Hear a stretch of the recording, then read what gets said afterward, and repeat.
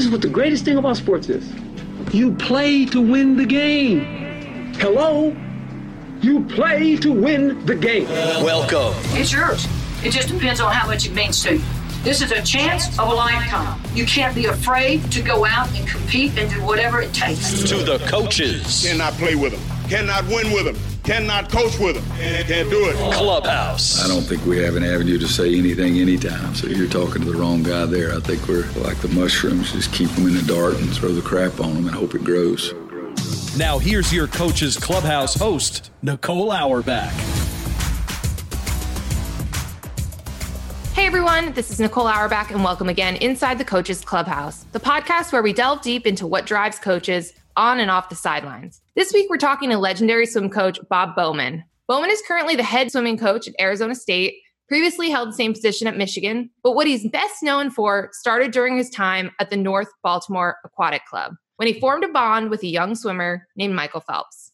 Bowman coached Phelps from the time he was a kid throughout his entire career by his side for each of his record-setting 23 gold medals. The two formed a relationship that goes well beyond the water. When I talked to him in May, he was even quarantining with the Phelps family, which is lucky for them because they get to enjoy the benefits of Bowman's other passion, which is cooking. We get into his love of Ina Garden, food Twitter, the one dish he's scared to even attempt, and much more.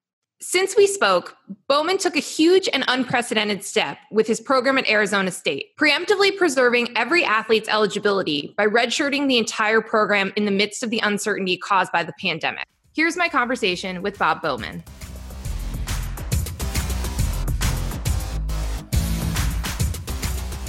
I want to start back at the beginning because as someone, you know this, that I did not grow up a swimmer. I can flail about and not drown, but that's the extent of my swimming experience. But it's certainly something that I had friends who got really into it as kids, and it just becomes a lifestyle. How did you get into swimming as a kid?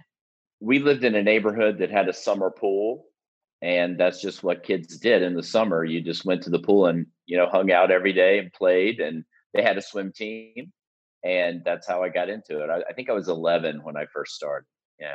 Were you playing other sports? Like, was it something that immediately you stuck? Like, this was a thing you loved? Oh, no. I was playing, football, baseball, soccer, and swimming was just an additional one, which was fun. And I really liked it. But it didn't really stick out to me like above any of the others at that time. But I kind of grew to like it a lot more, obviously. How does it get from that point to swimming in college? That's a good question. It's like my summer hobby.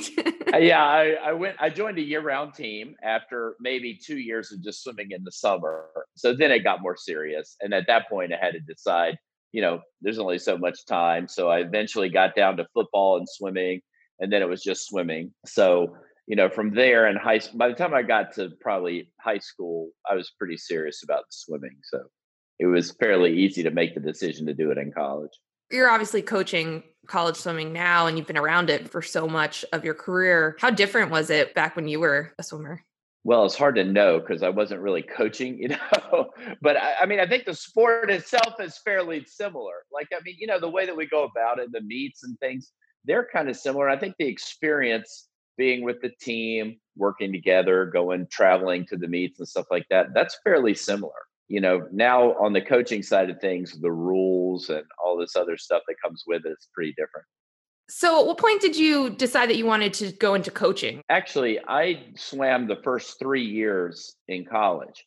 And I knew after 3 years that my personal swimming was done. Like I was kind of over it for myself. But it wasn't because I didn't like swimming. It's mainly because I didn't feel like I was improving. And when I look back on that, I think it's because I always thought about my swimming like a coach would. I was constantly coaching myself, very hard on myself, analyzing everything to the point where I probably had paralysis by analysis. Couldn't do anything because I was thinking about it so much. So after my third year, I started coaching an age group team in Tallahassee and absolutely loved it. I was getting a degree in developmental psychology. I really liked that aspect, and that fit right into coaching. So from there, it was a pretty easy transition for me to want to keep doing it. I absolutely loved that. And I continued that through my senior year, and then actually just got a full-time coaching job right out of college and kept going.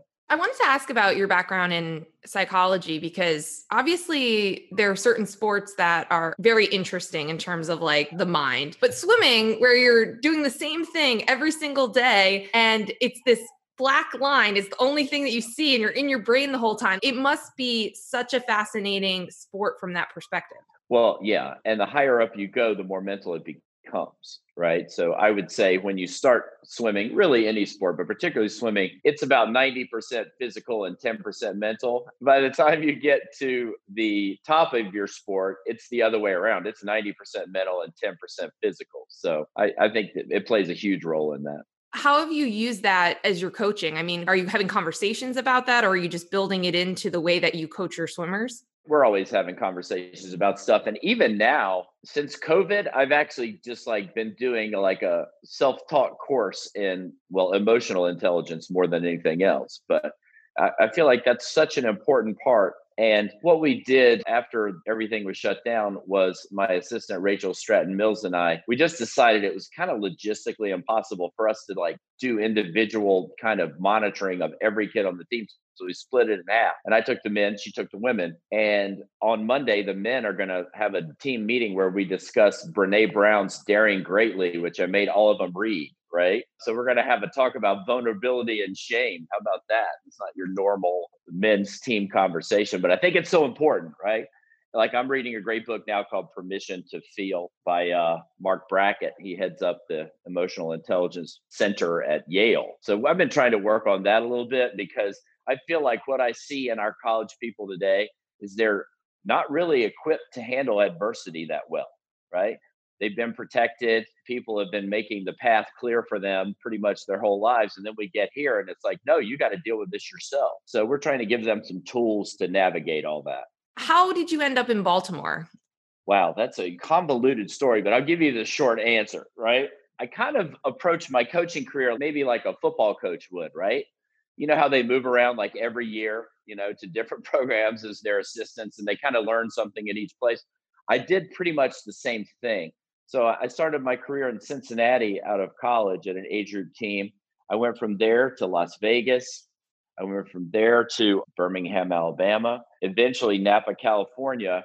And then through sort of just a kind of a random occurrence, I got in contact with Murray Stevens, who was coaching North Baltimore Aquatic Club, and I ended up there. That was probably a 10-year process till I got to Baltimore. But I knew that once I was there, that was really the kind of coaching I wanted to do. The club had a long history of performance. We were doing a lot of things that were very different from most clubs in that we owned our own pool. We ran the whole business. So it was a kind of a great place to work and be. I'm sure you've told the story a million times. When did you first meet Michael Phelps? I first saw him when we were, working at Meadowbrook Pool in Baltimore. And I was actually coaching his older sister, Whitney. But Michael was in a group that younger group, so I wasn't coaching him. He would spend, like I did when I was a kid, he would spend all day at Meadowbrook playing around. So mom would drop Whitney and Michael off for practice. Whitney would practice. Michael would, I don't know what he'd do, get into trouble probably. And then he would swim all day with the kids at the pool. And then he would have a practice at night, and Debbie would come pick everybody up and take them home. That's how I first saw him. And the thing that really struck me about him was he was incredibly competitive.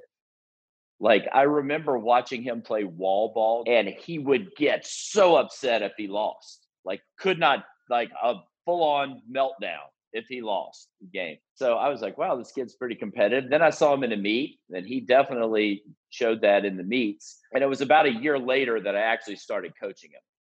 Kind of randomly, the groups got reorganized and he was in my group. What about from like a raw talent perspective? Like, could you see the swimmer that he could potentially be? No, you could totally see he was going to be a great swimmer, right? He was built for it. Big hands and feet, incredible flexibility. Michael had a lot of physical tools. You could see that he was made for swimming. If you know what a good swimmer looks like, he looks like all of those things. What is it like to coach someone on that type of trajectory? Is there pressure? There was no pressure in the beginning, and I think that was good because the way that things were organized, I wasn't even the head coach of the team at that time. I was probably moving in that direction. I didn't really know that I would coach Michael. When I kind of got there, I was thinking about maybe doing something else besides coaching. I don't know. I was maybe go to school or something like that. So I was coaching him, but I had a lot of freedom because it wasn't like, wow, this is my chance. It was like, this kid's really good and I'm going to give him the best chance he can to succeed. And he doesn't have to like me. And we're going to be together a couple years, but I'm going to teach him how to do the strokes and then probably pass them on to somebody else. So there really wasn't a lot of pressure in the early days. I think it was good for both of us. When did that change? It changed when Michael was about, well, when he was 11 and 12, I was coaching him and he was just a hotshot age group kid and everybody knew he was good, but it wasn't like, oh, wow, he's going to be the best ever. When he was at 13, he had started to really make some strides and you knew he was going to be something special. And there came a time when I was actually offered a job in Atlanta with this really big swim club, which was actually like my dream job. My whole life. I grew up swimming at that pool. And Murray, who was running our club at the time, said, if you stay here, you'll be Michael's coach for the duration. And I was like, okay, here I am.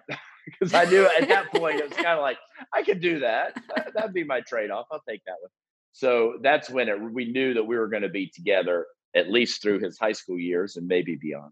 So after 2004 Olympics, you go to Michigan. And I wonder what was different about that and also that phase of Michael's career coming off of that type of success. What changes during that stretch between 04 and 08? Well, it was a huge change, but it was a perfect change for him because he would have been going to college anyway, right, at that time.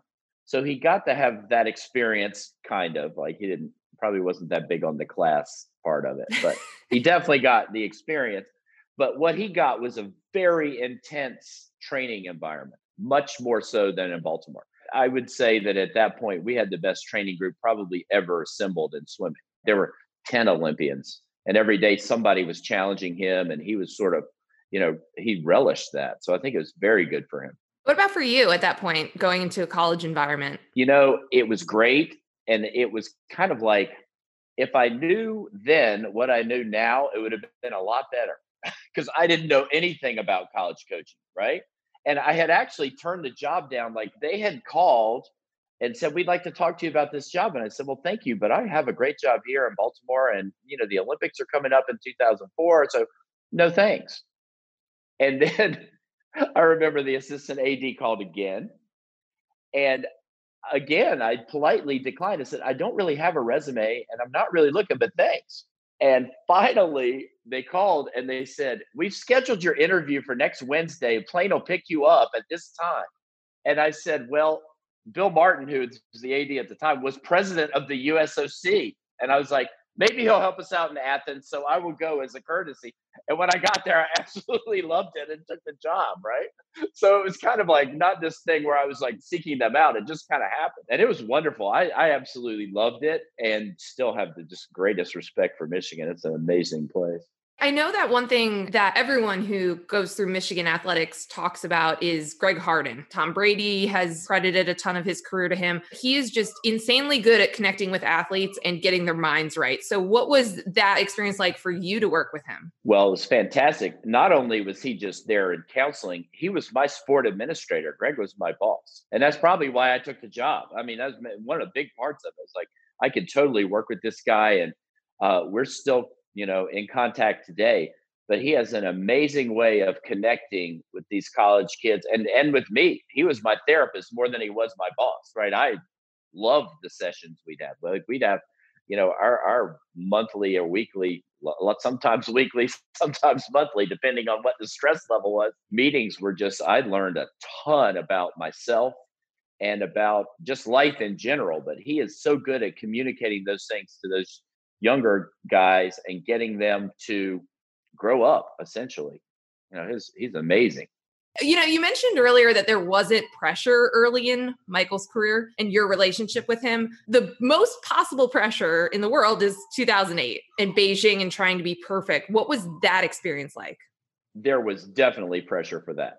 I think looking afterwards, I realized how much stress it was. Like when you're kind of getting ready, it's just like every day you're focused on this step. So, my job was to have him go to Beijing and feel 100% prepared, right? So that's what I focused on every day. There was some aspect of the training, of this stroke, of this event, of the program that we were working on. So in the lead up, whereas you knew there was pressure, right? But he was also at his peak, right? He was meeting every expectation. So there really wasn't negative pressure. There was just a lot of excitement about it. And when we got there, it just kind of flowed through that week. He was ready. But it was crazy. It was crazy. Like, come on. When you sit, I remember so in Beijing, we had the press conference before the meet, which was like, you can't imagine that many people in a room, right? Cameras. So then we were both like, okay, geez, this is like a big deal, right? So then we do the whole thing. And then the one after was even bigger. That was like insane. So yeah, it was a lot of attention. When the famous relay is happening, is it a blur or is it moving in slow motion? Like, what is that like to watch happen in real life? It was, well, for most of it, I was just like, wow, we didn't even get started and it's already over. Right?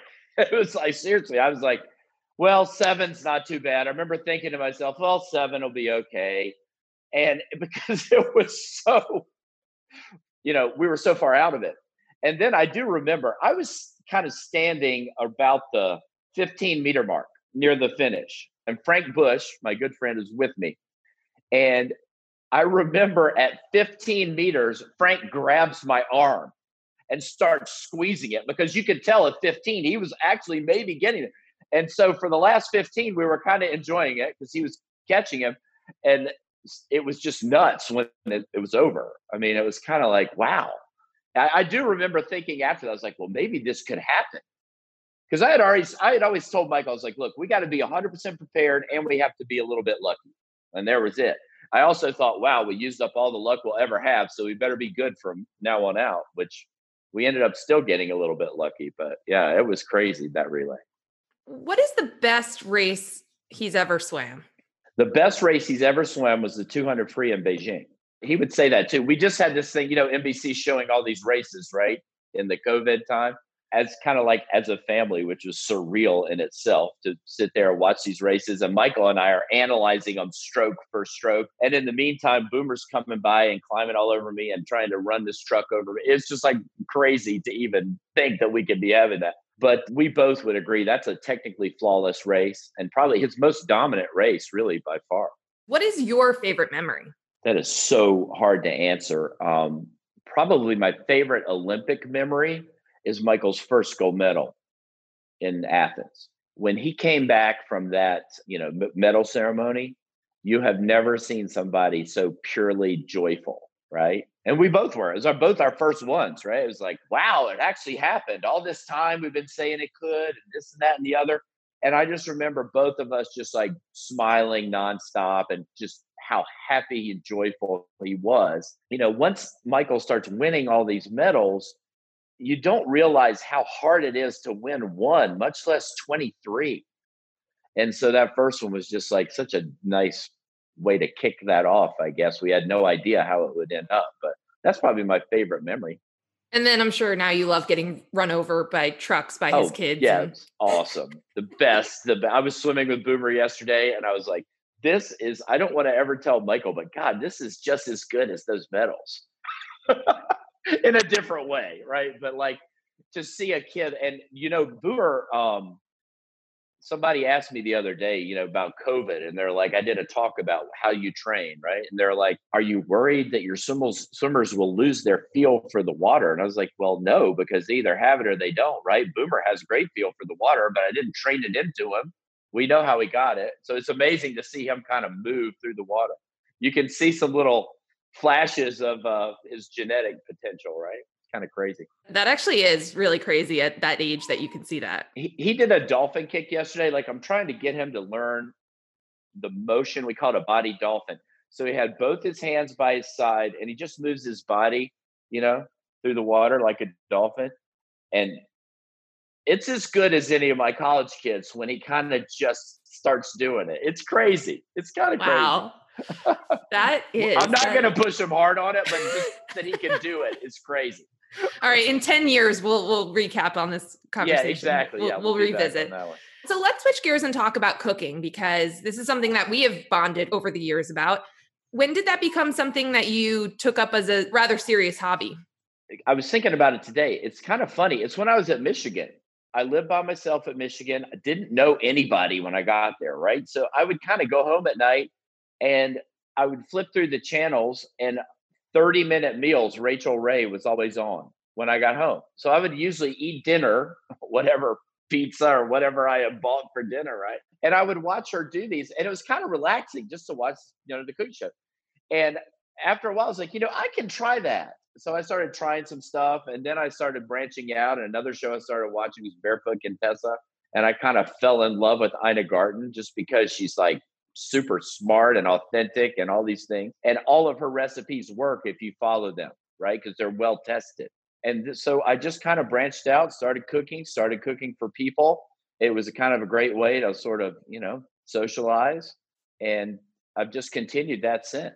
So another part of your life that I know you've talked about cooking being kind of like a very routine part was after 2012, when you kind of take a step back from coaching.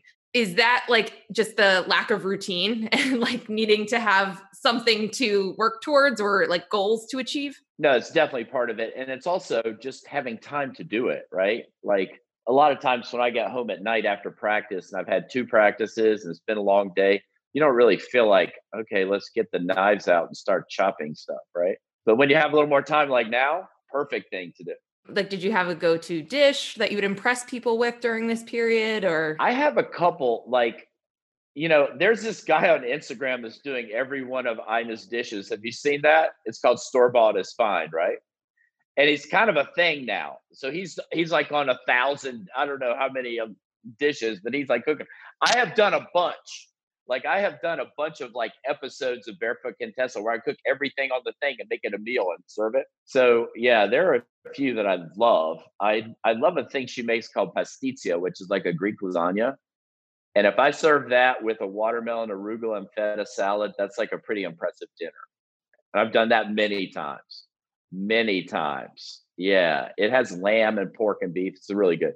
And we both, before doing this podcast, we both made the bolognese to discuss, which I had never made hers. And that is now my lifelong, that's my bolognese. It's so simple, right? But great, but super good.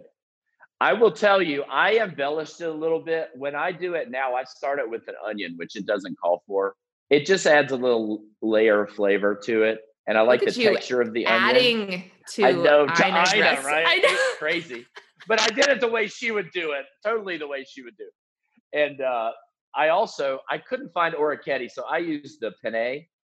And I'm also I'm a little bit ashamed of this part.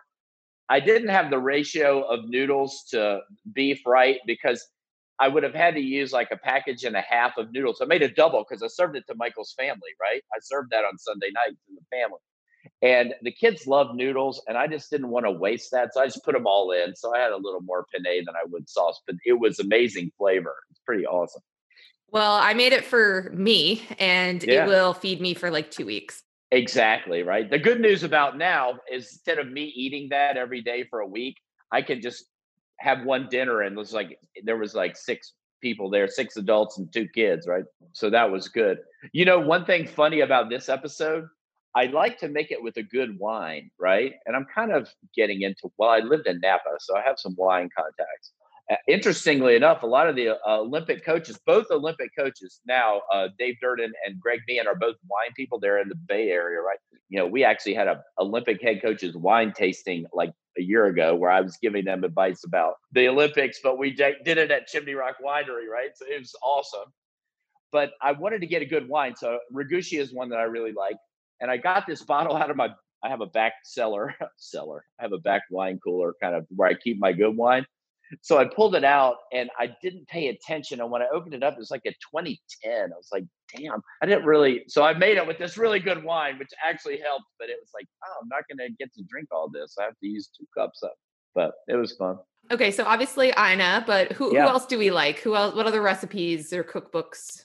I'm actually, another thing I've done during this time off is like a masterclass, right? I've been doing Thomas Keller, and I had the amazing good fortune to go to French Laundry last summer, which was unbelievable. Wow. That whole experience was crazy. And so he's been going through like the basic techniques of cooking, and how to do sauces. I've done the one on vegetables, pasta, and eggs, and meat and sauces. And there's the third one that I'll do later. But like, I've picked up a ton from just those classes. Like, don't cook with olive oil, cook with a clear oil that has a higher burning temperature. Olive oil should only be like an accompaniment, like a condiment, which makes sense to me. And also buy it in the smallest container possible. Buy your olive oil in the smallest container possible so it won't go bad, because it goes bad quickly, right? I did not know any of that. Yeah, there are a lot of good tips he's given me in that thing. And my mom is Italian. I'm half Italian, and we just put olive oil on everything. So I didn't. Well, I know, right? Yeah, and I get his point. I don't think I cook things at high enough temperatures where it ever burns, so it doesn't really bother me that much. But maybe in the commercial kitchens, you're doing some stuff. But that's been really good. One thing that's been really funny also during quarantine is like cooking Twitter has been like, oh gosh, the Chrissy Teigen, crazy. Allison Roman, like it is. I mean, again, everyone's home. So I understand now that like, you know, people who provide us with recipes, but where do we stand on this, Bob? I'm about it. You know, when we first were in the shutdown, I was baking like every day and also eating it every day. So I had to like calm that shit down.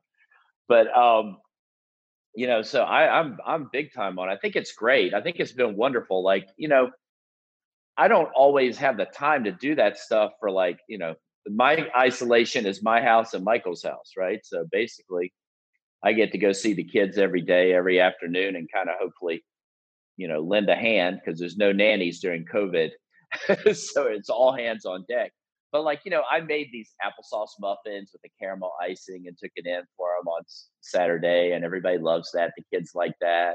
Mom likes it. She doesn't have to worry about too much stuff. And she probably thinks it's a little too much sugar, but you know, that's what grandparents are for, right? It is nice that you have somewhere you can drop off all of your exactly baked goods. Right. And I can have a couple, which is good, but I don't have a dozen. You know, that's when it used to be a problem.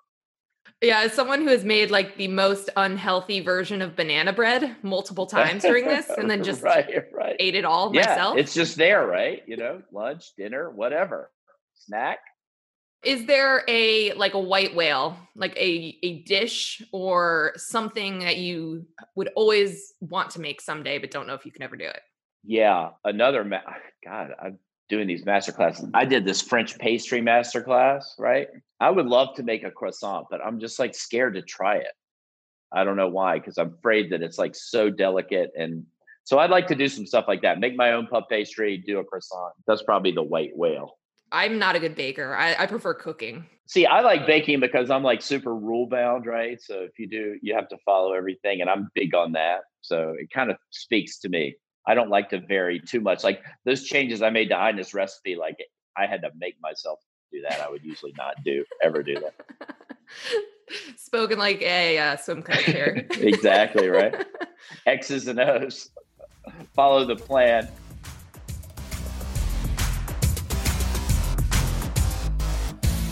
That was our interview with Bob Bowman. Check out all of our episodes on the SiriusXM app, Pandora, and Apple Podcasts. I'm Nicole Auerbach, and I'll talk to you next time inside the Coaches Clubhouse.